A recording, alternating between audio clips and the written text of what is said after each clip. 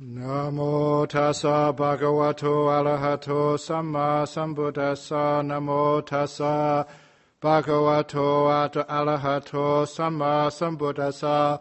Namo tassa bhagavato arahato samma sambuddhassa. Ratanatayang namasami. So instead of saying Buddhang Dhammang Sanghang namasami, just the triple gem. I respect. And there's many triple gems which you can respect, not just the Buddha, Dhamma and the Sangha.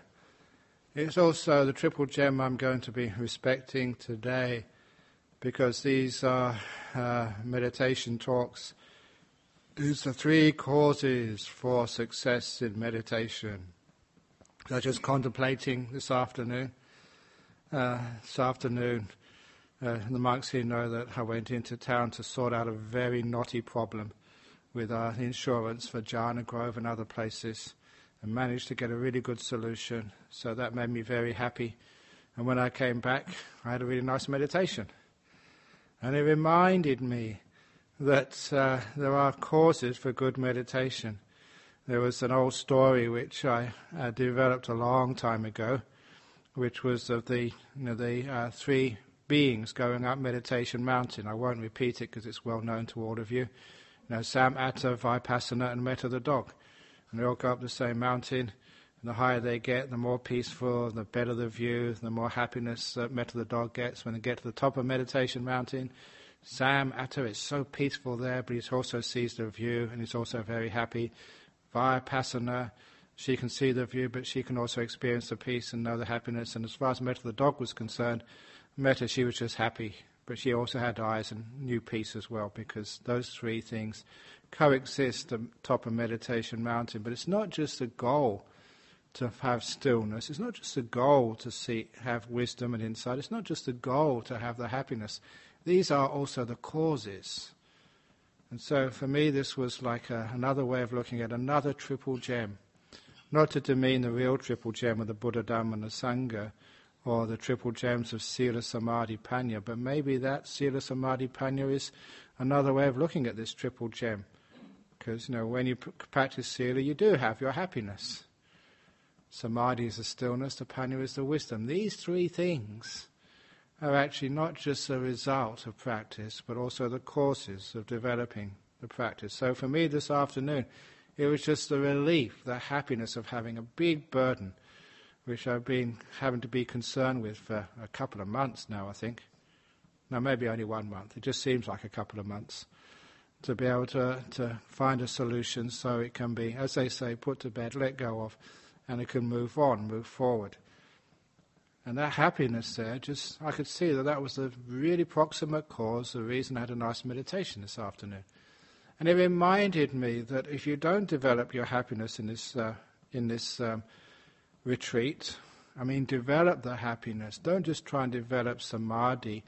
Don't just try and develop mindfulness. Don't just try and develop your understanding of the Dhamma, but also remember to develop happiness. It's something which does need to be developed.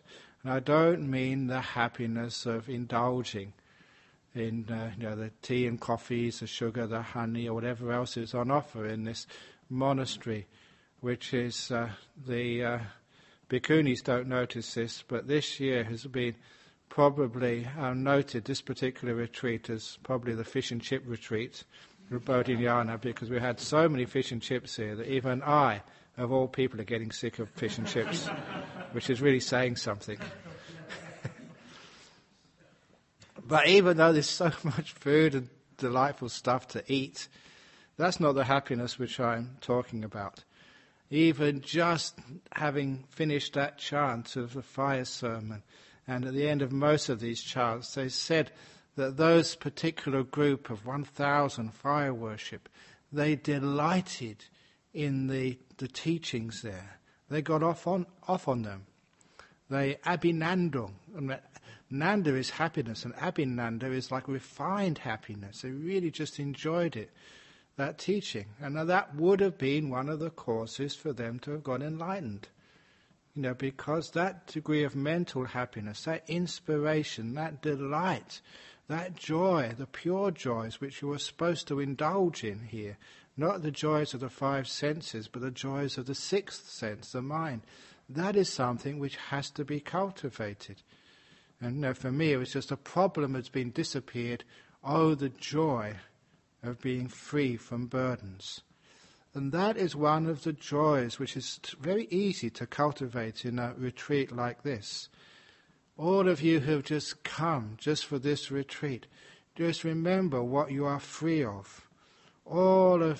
Some of you are free of husbands. Some of you are free of housework. Some of you are free of girlfriends. Some of you are free of, having to go to work and make money. Some of you are free of going in the traffic jams in the morning to work and all the other problems which are out there in the world. Here you've got hardly anything to do, unless you're me or somebody else in authority here.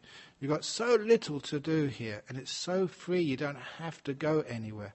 Oh, what bliss when you remember the burdens which you have left behind.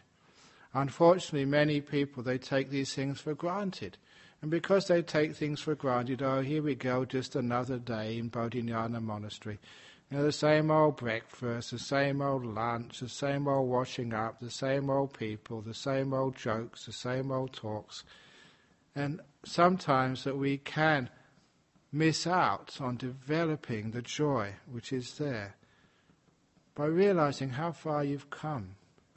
You've made it here for a retreat, and there is a long waiting list. For those at Dharmasara, you've actually made it into being a bhikkhuni. It's incredible what you've done. It's just so hard to get that far. And, if you're not a bhikkhuni, it's sort of a samaneri, an anagarika, just a visitor. You're there. Well done. Just rejoice in it. Think of where you could have been if you hadn't made it to here. Just working, living in a flat in Sydney, sort of messing around with, worldly stuff. You've managed to do so much to get this far, so you rejoice in that. That develops the happiness and the joy. And so it's very important to be able to do that. And there is a lot of joy available in this place. If you don't deliberately develop the joy, your mindfulness becomes flat. It loses its energy. And then you get kind of depressed and bored, and sloth and torpor kicks in. And nothing really tastes nice, nothing really is nice. And in order to find any type of happiness to give you a boost, that's when you start going into the old, eating too much or just delicious coffee in the afternoon or whatever, you try and do just to give yourself a bit of a happiness boost. And of course that is just getting involved in the sensory world again, the world of the five sense pleasures, which is dangerous. We're trying to get out of that place, that prison. So instead we're deliberately developing the happy states. If it's not just the happiness of remembering what you've put behind you, like me, I've put behind all this arguments and just discussions on it's just so complex, legalities of insurance. Put that beside. Oh, what bliss. It seems that I can really forget about this now. It's all finished and it's nice and it's easy. So having put that beside, you feel, just what bliss. Now I can just meditate and enjoy myself. And I remember that. I remember what I've put behind me. It's the same for those of you who have achieved so much, just keeping precepts, just staying in a monastery and be able to keep precepts, be good people. The Buddha kept on saying that's called the anawajja sukha, the blameless happiness. And that again is something which is good to reflect upon. Unfortunately, what many Western people are taught to do, not to reflect upon your sila, your good conduct, but to reflect upon your asila, or your dusila, I think would be the better Pali word. And the Buddha never taught dusila anusati. He never said to remember your bad conduct and all the mistakes and stupid things you've done. That is not one of the meditations or reflections taught by the Buddha. He saw sila anusati, contemplating reflection on your good conduct, not your dusila. So, of course, every one of you has made mistakes and done stupid things and just broken a precept here and a precept there. But please let that go. Put that aside. Don't carry it around. As if you are someone who does do sila anusati. And that is not a cause for happiness. That is not a cause for arousing the path factors. That is not a cause for stillness, for happiness, for wisdom, for nothing. It just causes you just to get more and more drained of energy, negativity. You know what it feels like when you get negative, you reflect on the bad things you've done and other people have done. It drains you of energy. You get back into sloth and torpor, wanting to sleep a lot. You're not developing the happiness. Now already I think you may see that to develop that happiness, you have to have quite a lot of wisdom and understanding. You know, what I say, these three things, there's wisdom, there's happiness, there's stillness, they all really work together. And understanding just how the tricks, the power to develop that happiness of the sixth sense is an enormous skill which is, I would say, essential to develop deep meditation, or any type of meditation. It is one of the reasons why some people traditionally, this is traditional Buddhism, they do some chanting before they meditate. And the reason they do the chanting, because it inspires them. Now, if they are a person who understands some of the Pali, if they don't understand the Pali, at least they understand what it means, it really gets you inspired. If that doesn't work for you, you can actually read some suttas. You know, that some people read suttas and it just doesn't grab you at all, doesn't inspire you one bit. Fine, I mean, it's just that's not where you're at right now. But for others of you, you read a sutta and wow, that's so beautiful, it's so amazing just how, you know, this person called the Buddha could have explained it just so eloquently and so powerfully. Now, there are times when I read those suttas, and that's what happens to me, just wow. You know, and I've read them before, you know, just chanting the fire sermon, just wow, just the whole lot is on fire. And the fire, we all know what fire is like in here in Western Australia. It's so dangerous in the bush. Any fire, you want to extinguish it straight away. Extinguish those fires. Extinguish the eye. Extinguish the form seen by the eye. Extinguish, you know, the contact. Extinguish the consciousness, the eye consciousness. It's a fire. We've got to put it out. Extinguish the feelings, the Vedana based on that eye. And that sort of sight consciousness. All of it is on fire. That's why when we feel it's burning, it's painful, it's destructive. That's why we have nibbida towards it. Because we have nibbida, this wonderful word of revulsion, the samsara's ejection seat. You know, we press that and just you leave sight consciousness behind. It's brilliant sutta. And so it's so inspiring when I hear that. You know, you really sort of get high on it. You know, not sort of high on some illegal drugs, not high on having too much tea and coffee, but, you know, high on just the Dhamma. Wow. And that happiness, develop that. If that's what makes you happy, just get your favourite suttas, put them on your iPod or something, your favourite Dhamma talks, a chanting which really gets to you. Put that on there and listen to it, and then you meditate afterwards, and it's just so easy. The mind actually gets in the present moment. It does become still. It's easy to watch the breath. The happiness, the joy, if you use your wisdom to create that joy and the right type of happiness and joy, the meditation really, really takes off. And why it is it? Because if you're happy in this present moment, you want to be there.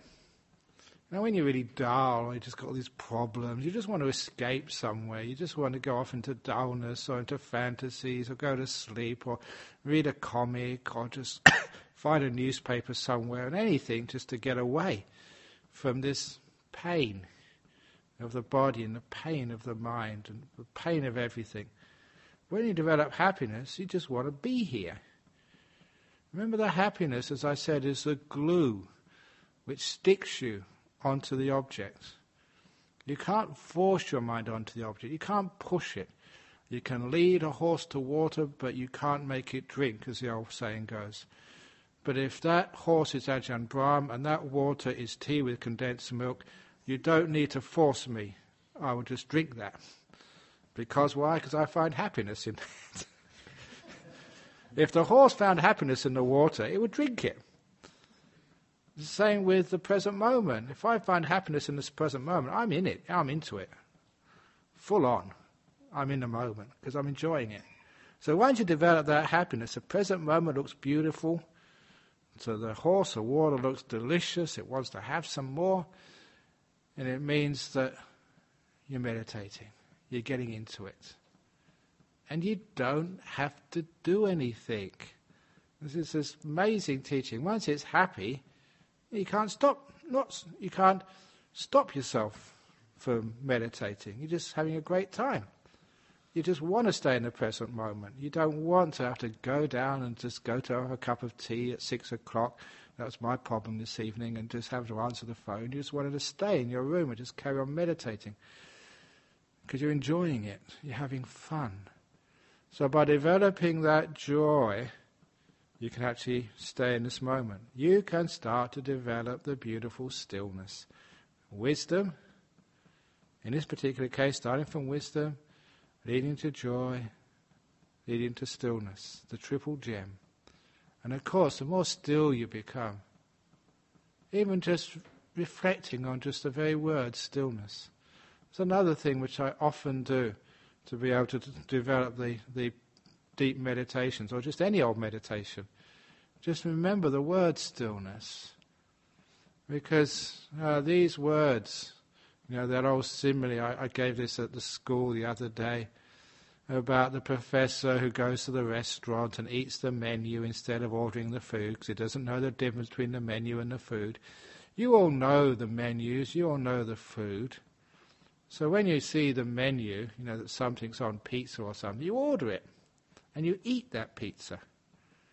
The same when stillness, that's the word on the menu. You know what that means, at least you have some idea of what stillness means. Order it and start eating. Eat stillness. And when you start eating stillness, you understand what I mean. You start feeling it, you experience it, you have it in front of you. It's right inside of you. You can feel, this is stillness. And just by that degree of wisdom, it's just so joyful to be still. There's all this noise, all this coming and going, all this vibrations of noise, of movement, of sights, all this up and down of the lake, the waves going up and down. That is really seen as an irritation. When it's so smooth, even if there's not a reflection on the surface of the lake, the old simile, that only when the lake is perfectly still do you get a true reflection of what's above the lake. But just being still is something which is very, very attractive. I remember years and years and years ago, when I used to go to Bunbury to teach the prisoners, and the Catholic clergy down there used to look after me. I remember one picked me up from the railway station and was taking me to the place where I was going to stay that night in the parish house. But he took me by the beach first of all, and he said, "Look at the beautiful ocean." He said, "Why is it beautiful?" And the priest said, "Because it's eternal." But for me, it was because there was nothing happening on it. Yeah, there was a few waves going up and down, but there was no real business on that ocean. It just stretched for as far as you can see, and there was no business, no activity which irritating you. You turn around and see the city and the cars and all the people rushing around and all the sounds. There was so much happening. That was the irritation. The simplicity, the degree of stillness of just watching the ocean, with nothing on it, nothing happening. That was why I enjoyed it. And I think that's why a lot of people like to see landscapes where there's nothing happening. There's vast stretches of desert or wilderness areas, or just looking up into the sky and just the stars aren't moving, it's just nothing much happening up there. And because there's nothing much happening, that degree of stillness gives you a sense of freedom and the joy of not having to do work, figure it out, deal with all this stimulation of your senses coming at you with so fast and so strong. So to be able to actually to see simplicity, stillness, is a beautiful sense of happiness and freedom. So even just seeing the present moment, there's nothing much happening there. All the activity, all the noise is in the future or the past. This present moment is just here. Nothing much going on. Nothing much I can do. It's already arrived. I can't change it. I can't try and get anything else. It's already here. I'm stuck with it. And when you have this wonderful feeling of freedom, it's just nothing much going on. I don't have to deal with things. I don't have to solve problems or make decisions. It's just here. That degree of stillness, the emptiness from irritations, the emptiness of having to do business, the emptiness of having to arouse this doer, this controller, this will to deal with problems. That's not there. Just like the beautiful lake. I don't have to do anything.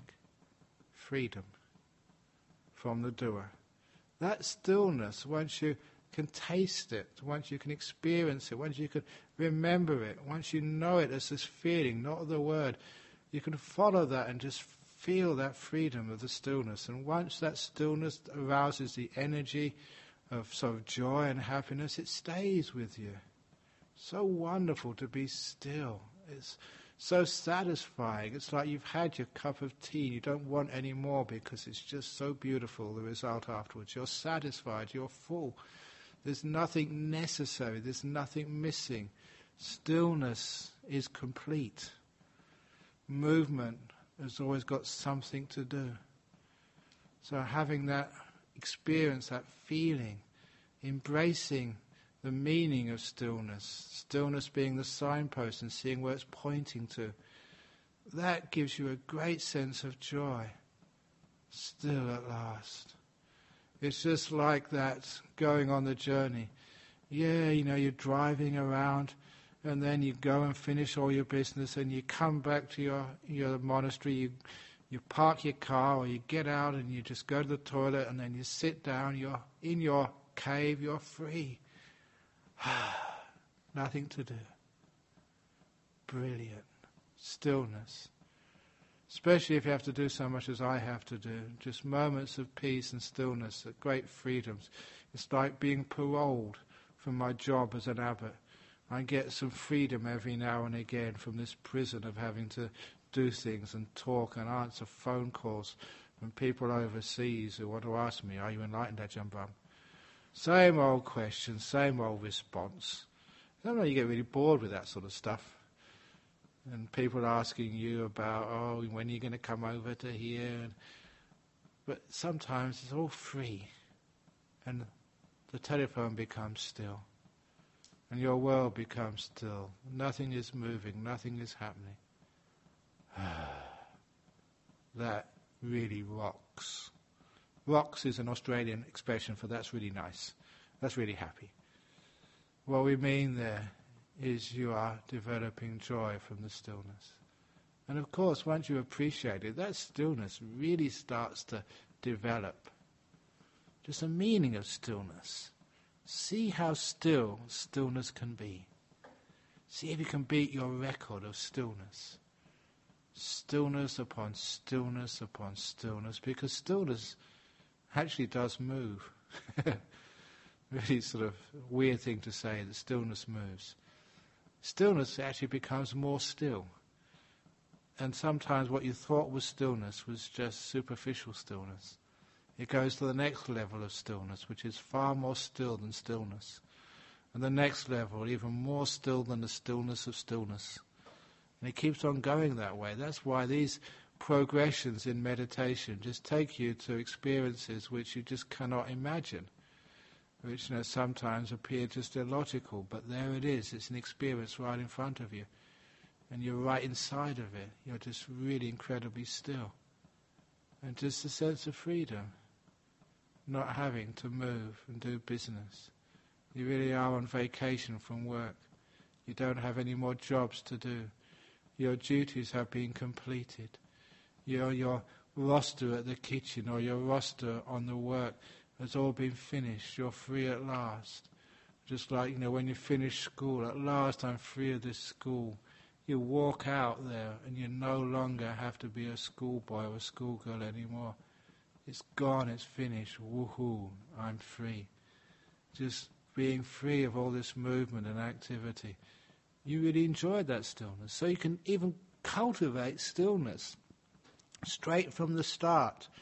One of the meditation techniques which, again, I use, I've got all these little methods I've developed over the years which I share with you. And please, you develop your own methods. Don't just do what I do, just take it further. As that saying goes, you should never stand in the shadow of your teacher. Stand on their shoulders, take it further.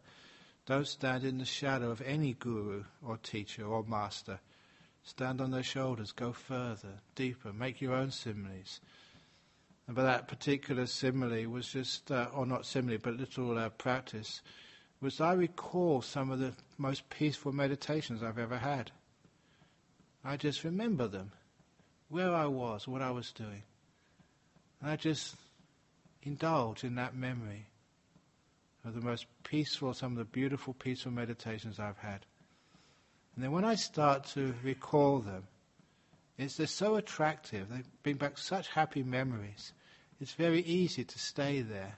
And I just flesh out the details. Where was I? What time? Who was around? Or what was around? What time of day? What was I doing? What was I doing before? What happened afterwards? And I start to, as I flesh out the details, all that really does, the whole purpose of that, is to maintain my attention on that particular feeling of peace and stillness and joy which I had some time ago.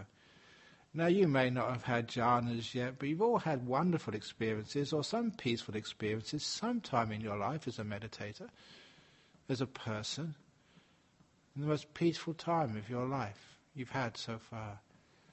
You bring it to your mind in the very beginning of your meditation. Where was that? What was I doing? And you have some of that peace, 50%, if you continue 80%, 90% of that peace back again. Just the memory of it inspires you. And it prepares the mind to have this beautiful, peaceful stillness at the very, very beginning. It's just like you're way ahead at the very beginning of your meditation. You recall this and you're almost there again. That is the usual method. If people have experienced a lot of jhanas, they get back again very quickly whenever they want to. They don't just start present moment awareness, silence, okay, now I've got to watch the breath. No, just remember that last nimitta you had. Wow. And it's there again. Right in front of you. Ooh. And the joy, the bliss starts to really get into you. You're away, you're off, you just jumped sort of, ahead of the game. A huge amount of leap forward, so you don't have to go the beginning part. You're right at the very end. You jump the queue, and you're allowed to do that. It works. But what you're doing there is you're cultivating stillness, using wisdom, and it brings you so much joy, so much peace. You're almost there. So you use these things.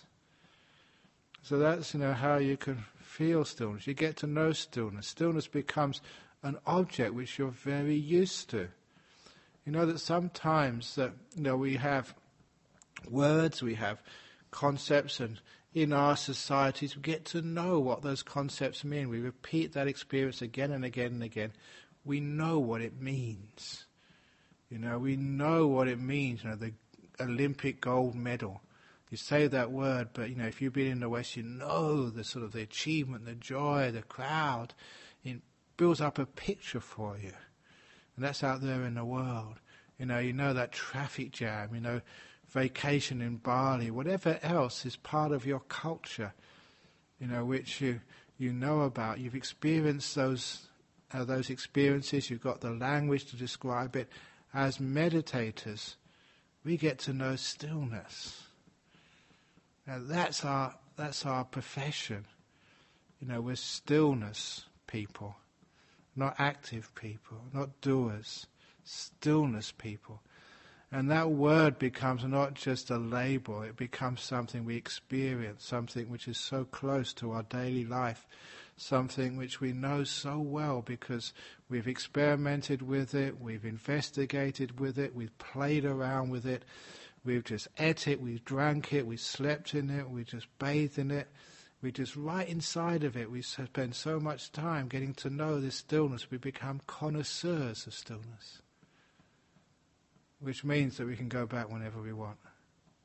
We know it so well. And that's a part of our job, to have such wisdom based on repeated experiences and understanding of stillness. We know it like our best friend. When you have a best friend, you know their telephone number, you know their email, you know how to contact them. And when you ring them up, they know, hey, he's calling. They recognize the number on your telephone, so they answer it straight away. Other people, they don't recognize your number, they hang up, or they say, leave a message. That's what happens to me when I ring up some people. The number appears on the phone. Hi, Ajahn Brahm. They answer straight away. Or like, I remember ringing up one of our ex-presidents of the Buddhist Society of West Australia, and I got her daughter. And I say, is your mummy there? And the daughter was only 6 or 7 years of age, and so she shouted out, Mummy, are you here? You could hear her over the telephone. She really blew it. So who's talking? Ajahn Brahm. Oh yeah, I'm here. Yeah, Mummy's here. She's told me I'm here. Kids are great. But they answer because you're a friend. They respect you. And that's just like ringing up stillness. You just think of stillness, and stillness doesn't hang up the phone for you. Stillness answers straight away. Hey, how you doing, Ajahn Brahm? Yeah, great. How are you? Yeah. And we chat for hours. Like some people do. I don't know how they do that with people on telephones. 5 or 10 minutes I've had enough. But on telephones anyway. But with stillness, that's really the best friend. So once you call them up, you even think the word stillness, and it evokes the meaning of the word. And then the meaning of the word is there, and it hangs out with you. You've got stillness straight away. Wow. And from there you just develop incredible meditations. You don't have to mess around with the beginnings. The joys of the meditation, the stillness. So all of these, I've talked about stillness and joy, but it's all using wisdom teachings as well. You don't use this effort so much. You don't keep screwing up your mind. I've got to watch my breath. I've got to be in the present moment. Come on, get into it. Don't mess around. How many times have I got to tell you this? Be in the present moment. Yeah, the past is gone. Don't really worry about it. All that haranguing which people do in their heads is counterproductive. Don't think so much and beat yourselves up. Because what that does, that just takes away your energy, takes away your feeling of self-esteem, takes away your motivation. I can't do this. I'm a terrible meditator. Oh God, what am I going to do? Another 2.5 months in this joint. How can I get by until we can start work and travelling around again? And don't get into that. That's because you try too hard. Use wisdom. Use these tricks of the trade, like remembering the most peaceful experience, the happiest experience in meditation you've had. Get your favourite talks, inspire yourself. Get this Abhinandal. They rejoiced in the teachings. They rejoiced in the fact they were living the holy life. Rejoice in the fact that, you bhikkhunis are starting something which is absolutely historic. They have statues of you at Dhammasara in the end. Have you already left your details, Venerable Nirodha, for your statue? Your height and width and breadth, and that's about it. They probably will, because first bhikkhuni's over there. Wow. Don't be embarrassed about it. Just think, wow, that's amazing. You've made a difference in life. Bring up joy and happiness. And that just makes the meditation so easy. You don't really feel tired anymore. Sloth and torpor comes from dullness, comes from negativity, comes from depression, because you don't cultivate happiness. The happiness and the stillness are something you can very easily cultivate. So you don't force the mind, you use your effort to cultivate stillness, which is actually just a bit of an oxymoron. But it works. You cultivate happiness. And please know, it's the sixth sense happiness, not the other happinesses. Until the mind feels just so joyful and so still. All based on wisdom. That's vipassana. That's vipassana pushing the other two up the mountain. Pushing Metta the dog, which is like happiness and stillness, samatha, pushing them up the mountain. So they get higher and higher. And of course they drag Vipassana up the mountain too. So I don't know who's pushing and who's pulling. They seem to all work together. And we get these beautiful deep meditations. And you keep going that way. I just describing the beginning of this whole process. I used to call it like the snowball rolling downhill. You know, when it starts to roll downhill, it not only picks up speed, but it gets bigger and more powerful. And just that's what happens in the meditation. So you don't need to start watching the breath. It comes to you, the breath becomes beautiful, it becomes still. And you're not cultivating the delightful breath. You're not cultivating nimittas. You're cultivating stillness. You're cultivating joy. You're cultivating wisdom. Please remember what you're supposed to cultivate. You cultivate the wrong things, you don't get anywhere. You cultivate the causes, not the results. There's such an important realization for me. Maybe it's hard to describe your own realizations. For me, it makes so much sense. I understand exactly what I'm talking about. For others, it's just words. I cultivate causes. But now and again, the penny drops, the light bulb comes up. Now I know what he means. Because you do it and it works. So many, no, not so many years, about 2 or 3 years, after my first really big meditation, trying to get it back again. Trying to re-experience those bliss states. Couldn't do it. Until I finally had the insight, stop trying to develop the result of bliss. Where did it come from? What were you doing? How did it arise? Recreate the causes. Cultivate the causes. Cultivate sila. Cultivate stillness. Cultivate your insight. Cultivate joy and stillness and wisdom. Then these things happen.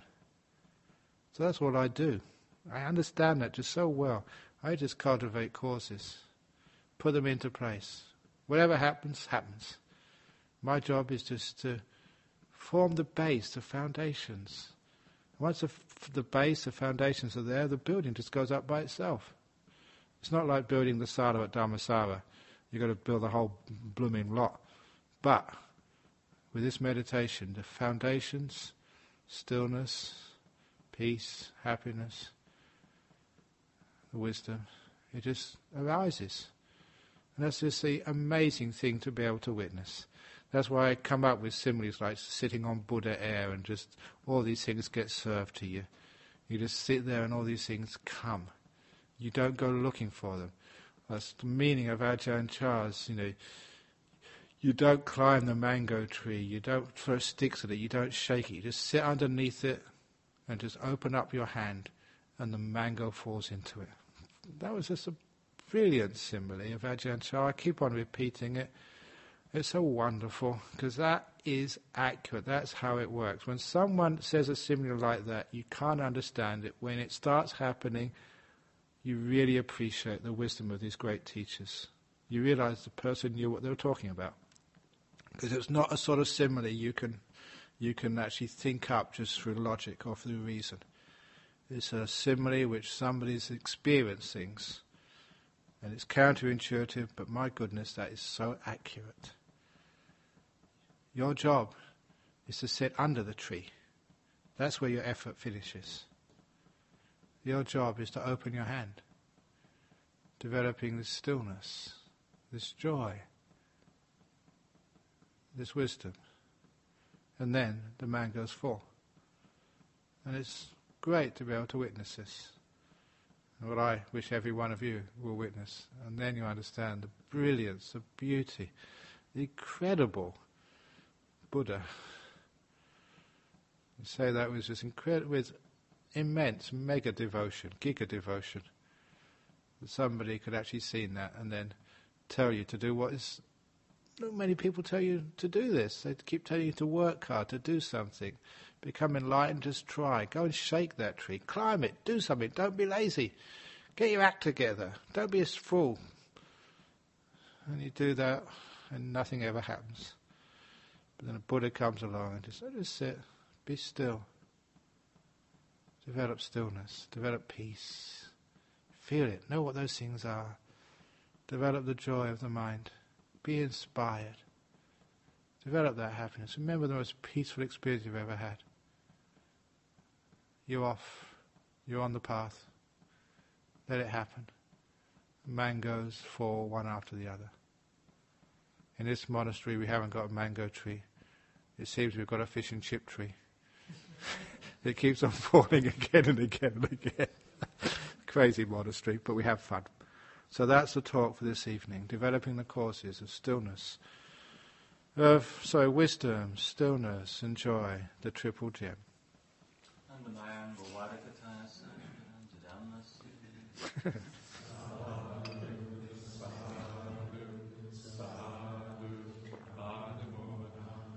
Very good. Arahant Sama Sambuddho Bhagavan Buddhan Bhagavantam Abhivadeni Suwakato Bhagavata Dhammo Dhammam Namasami Supatipano